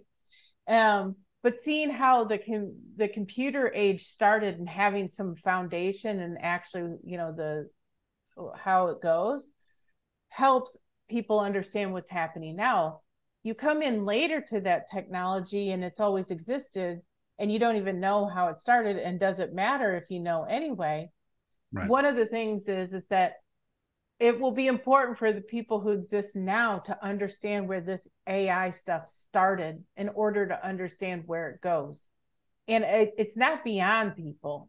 If I can kind of get a grip on what's actually happening in these different things, anybody can. And I'm hoping that if there's any elected officials watching this, that I'll put a link into, below the podcast to the 800 AI tools, that it's a spreadsheet, so that if you are an elected official or you own a business or whatever and you want to kind of learn about these different things, you can. But this is where we should be. We shouldn't be running away from this technology. We should understand what it is, its limitations, and its potential. What I've seen over and over again on the right is that the left embraces these new things, and the right always is playing catch up. So, like when Yeah. Obama for America started, Facebook gave Obama and Obama for America all of their user data for free. The GOP didn't even know how to use the data and couldn't fathom it really. And this was at a time when Twitter first started, where you could see, I remember being able to see where people, they didn't realize that they had location data automatically turned on Twitter. And if you didn't actively turn it off, you could literally see people in their cars turning left at, on Broadway down in Manhattan. I mean, it was really kind of creepy. I mean, you could like have a whole, you could like little bugs where they're going because you could see if you clicked on their location what they were doing. That data, by the way, still exists. It's just not publicly available. But at that time when everything started, people really didn't understand the implications. AI Right. is in that place now, and it would do well for the GOP to understand what's happening. But it also, the common citizen needs to understand this, not only to automate parts of your business and make it easier, smoother, and whatever. And there's a lot of tools to do that, but also so that you can have intelligent conversations with legislators and educate them, because they're not going to know what's happening and not know what to do about it. Right. And we're seeing this with like the whole TikTok suit, where Lindsey Graham was completely caught flat-footed and didn't realize that his own sponsored legislation gave basically the government infinite power. Well, he didn't understand it, but I guarantee you the lefty guy who crafted this legislation and he signed off on 100% did. And so Yeah. then the little techie people on the right and the libertarians who are like, excuse me, sir, you just kind of gave away all Americans' rights to free speech. Free speech is gone because of that. And they're like, well, we're trying to get rid of TikTok. Well, okay, then make a bill that says TikTok is an agent of the Chinese government, which it is, and we're not using it. It's illegal in America. Okay, that a very clean, small bill, everybody votes on it, bada bing. Right. But no, they have to create this big one because the tech giants in America want power to stop the speech of people.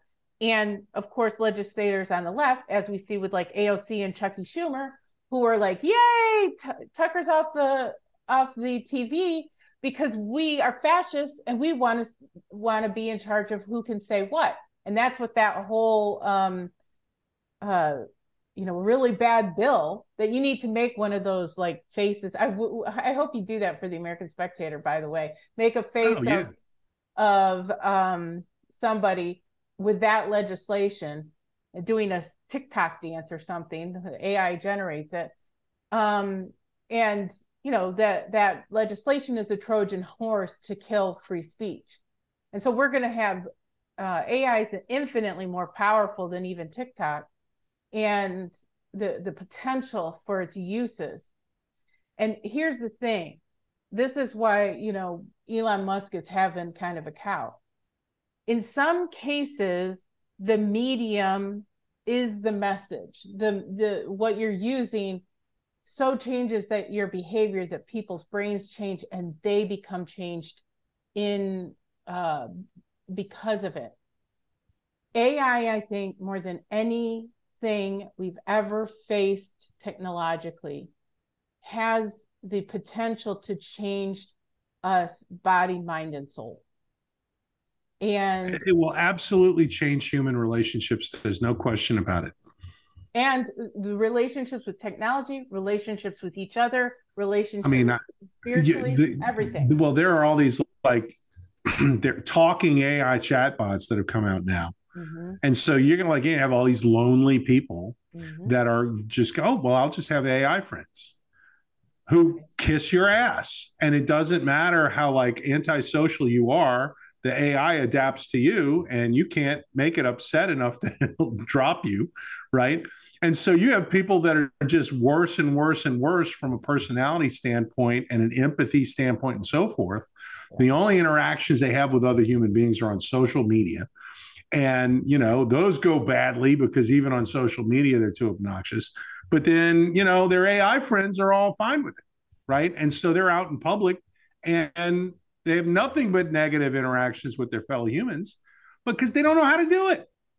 They don't Well, have any and then practice. they manufacture, and this is already happening down in some South American countries. They're talking about making illegal certain sex toys like robots, almost like people, because they look so much like people. You dump an AI into the brain of this, and so they're talking back and It is forth. on now you have androids. Now you have androids, and you Not the don't phone Android. I'm talking about the real Android, real right? androids, and they don't even have to do anything. In fact, for some people, it'd be better that they don't. They just sit there, and they're a kind of disembodied, or in this case, bodied voice talking back and forth with a facsimile of interaction. Yeah, And so, and how, in part, the way we have gotten the transgender movement, aside from becoming secular, people not being grounded in real truth and all of that, um, you have people who are lonely interacting with other people on the internet, and somebody finally, you've got these creepy old guys. I just read this article by this guy, and he was saying these old, he was this gay young autistic guy, and they were all lavishing praise on him and saying and he was thinking that maybe he was a girl now, and they were like, you'd be a beautiful girl, do it before really right, sick things. right. People who are absolutely malicious will now imagine the sickest people in San Francisco Valley and Silicon Valley coming up with, they're the moral, because this is the conversation I had a couple, year or two ago with people talking about AI. Technology is only as moral or ethical as its maker. And I don't That's know right. if you've looked around at the human beings you're surrounded by lately, but Right. there's a lot of psychopaths.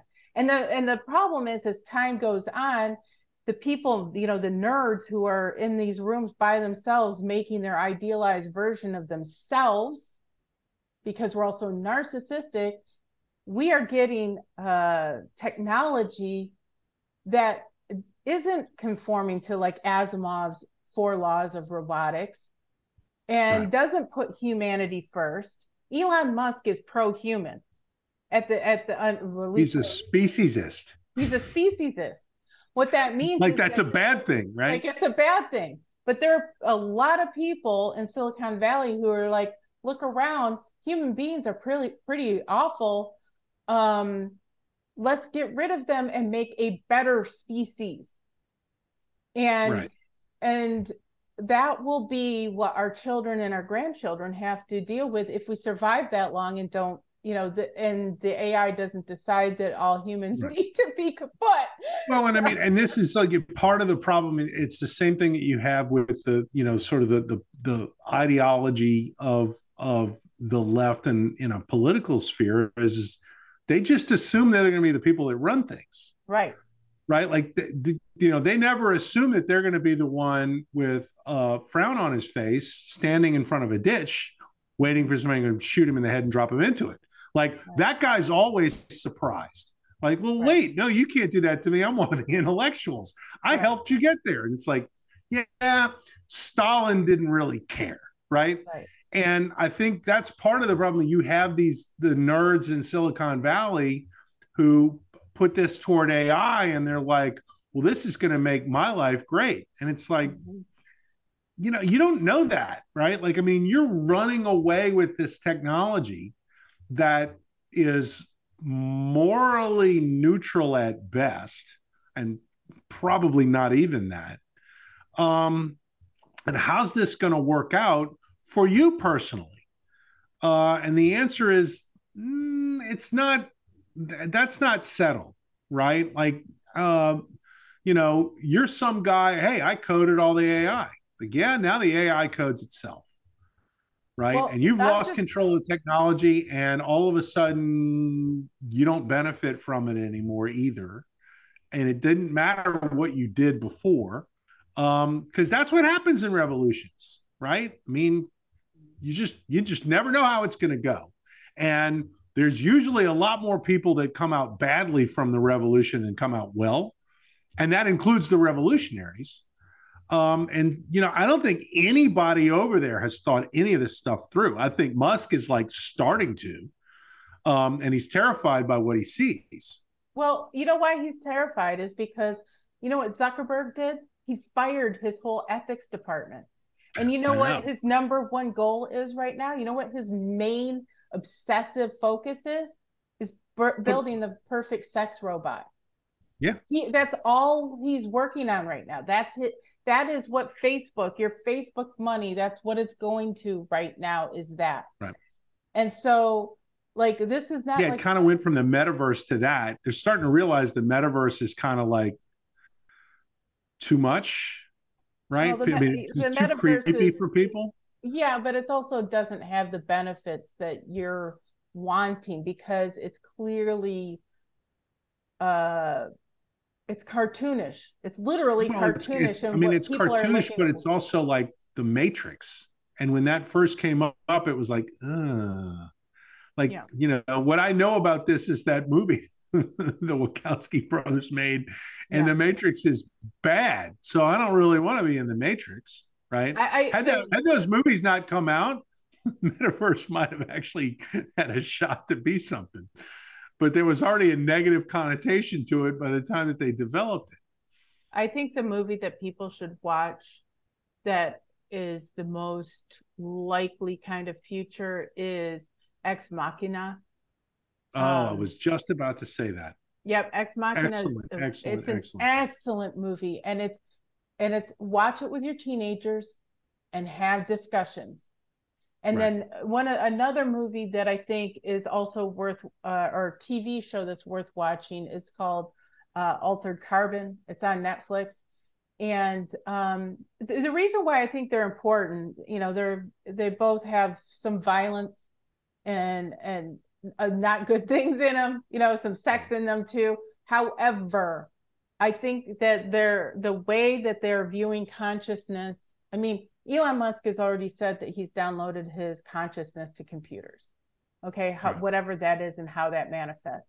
I assume that what we're seeing in sci-fi and everything is already likely being done in a lot of ways that we, the commoners, don't know. So that assumption has to be there that some of these things are already way. If we're seeing Chat GPT and all this AI stuff, the ability of these things is already beyond what we're seeing. We're just not seeing it yet.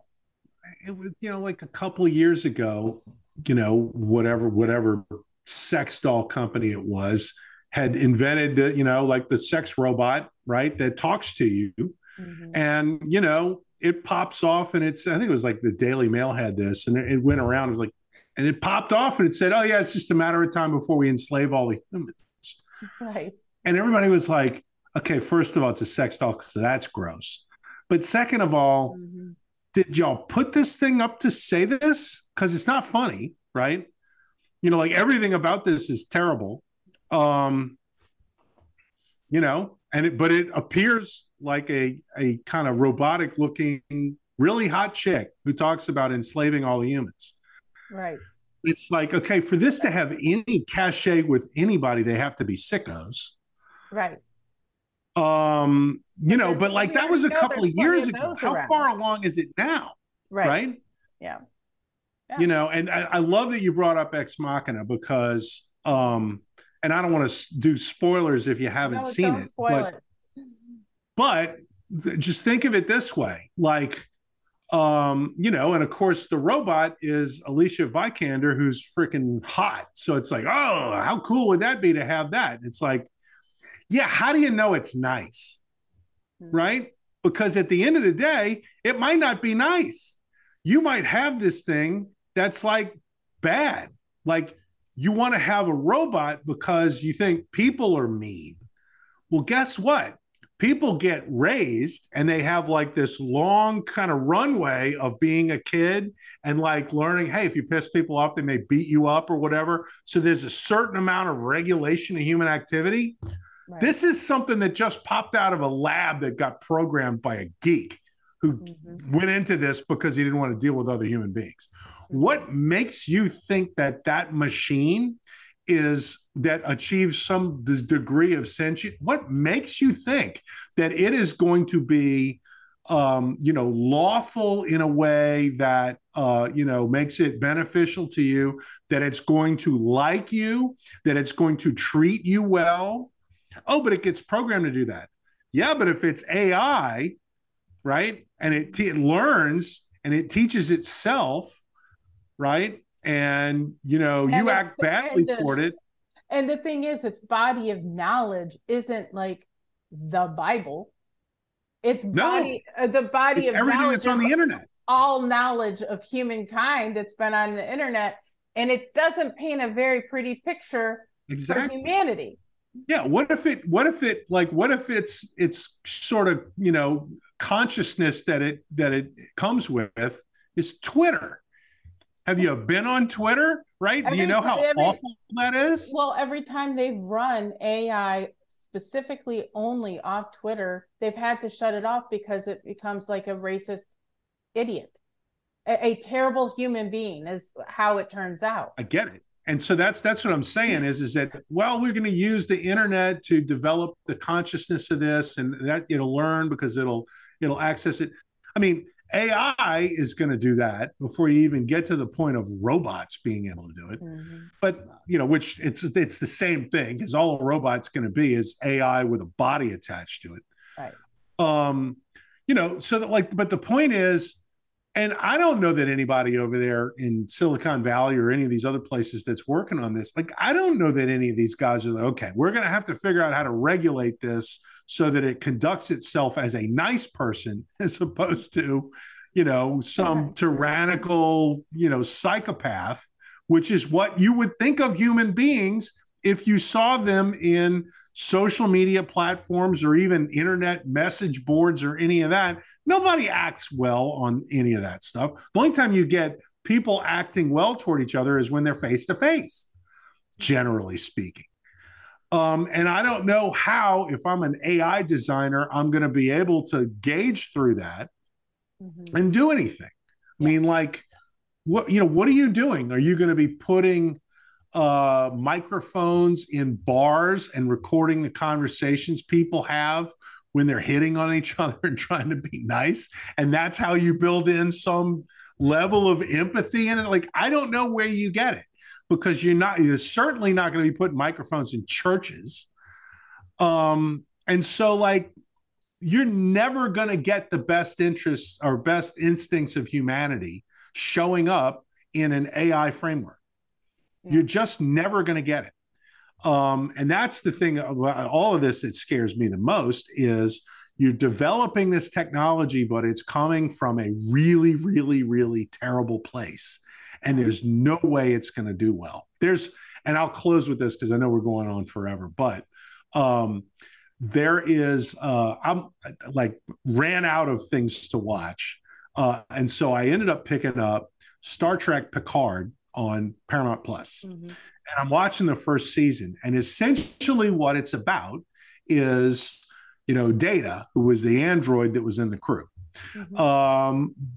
Data dies, but before he dies, they figure out how to get a sliver of his brain and use that as the seed that they can then create other androids.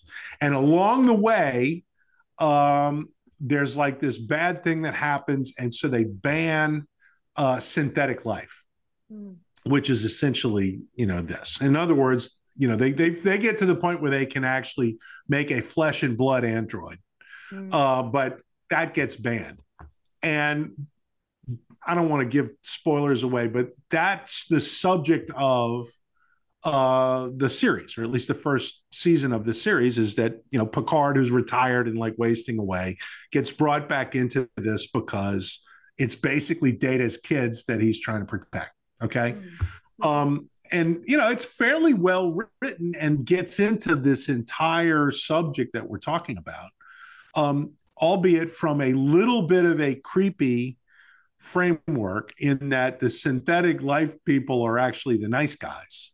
Mm-hmm. Now, I don't know if it doesn't turn, because it does kind of set it up so that I can see how it does turn and becomes bad. But the Romulans are the bad guys because they hate the freaking synthetic people, right? Mm-hmm. So I don't know. I've never been Team Romulan, but maybe I will be now. Well, it's because supposedly the Romulans 200,000 years ago did this and it was bad. And so they've okay, well, this can't be done. And so we're going to stand in the way of any of this ever happening again and all the rest of it. But, so the point of it is they're actually addressing this, and it's a relatively intelligent way that they're going about it. And I don't know, maybe everybody in Silicon Valley needs to be watching Star Trek Picard before they go any further with AI. I don't know. Well, so we'll have some links for y'all in the, the box underneath our podcast. Please like and share everywhere, subscribe, all of that. This podcast once again has gone in a direction well, we talked about it last time, so we did expect it, but this is a topic that is not probably part of most political conversations, but it should be, because it's going to be a very important part of the conversations as we go forward as a culture and society. Yeah, well, we started with organic stupidity from Don Lemon and Joe Biden, and we ended up with artificial intelligence from robots. So right, exactly. It's a hell of an evolution. Yeah. And are we evolving at all? Thank you for listening. Like and subscribe, share with your friends and family. And we really appreciate it. Scott, we'll see you next week. And maybe I'll feel more optimistic then. I just have not been feeling that very optimistic. You haven't yet. I haven't yet. I don't know when it's going to happen. I don't know when it's going to happen. Maybe something to look forward to is the Butlerian Jihad. So there we go. And that's a Dune reference for people, and you can read that in the book too, or watch the movies. Anyway, thanks all for listening. We'll see you next week.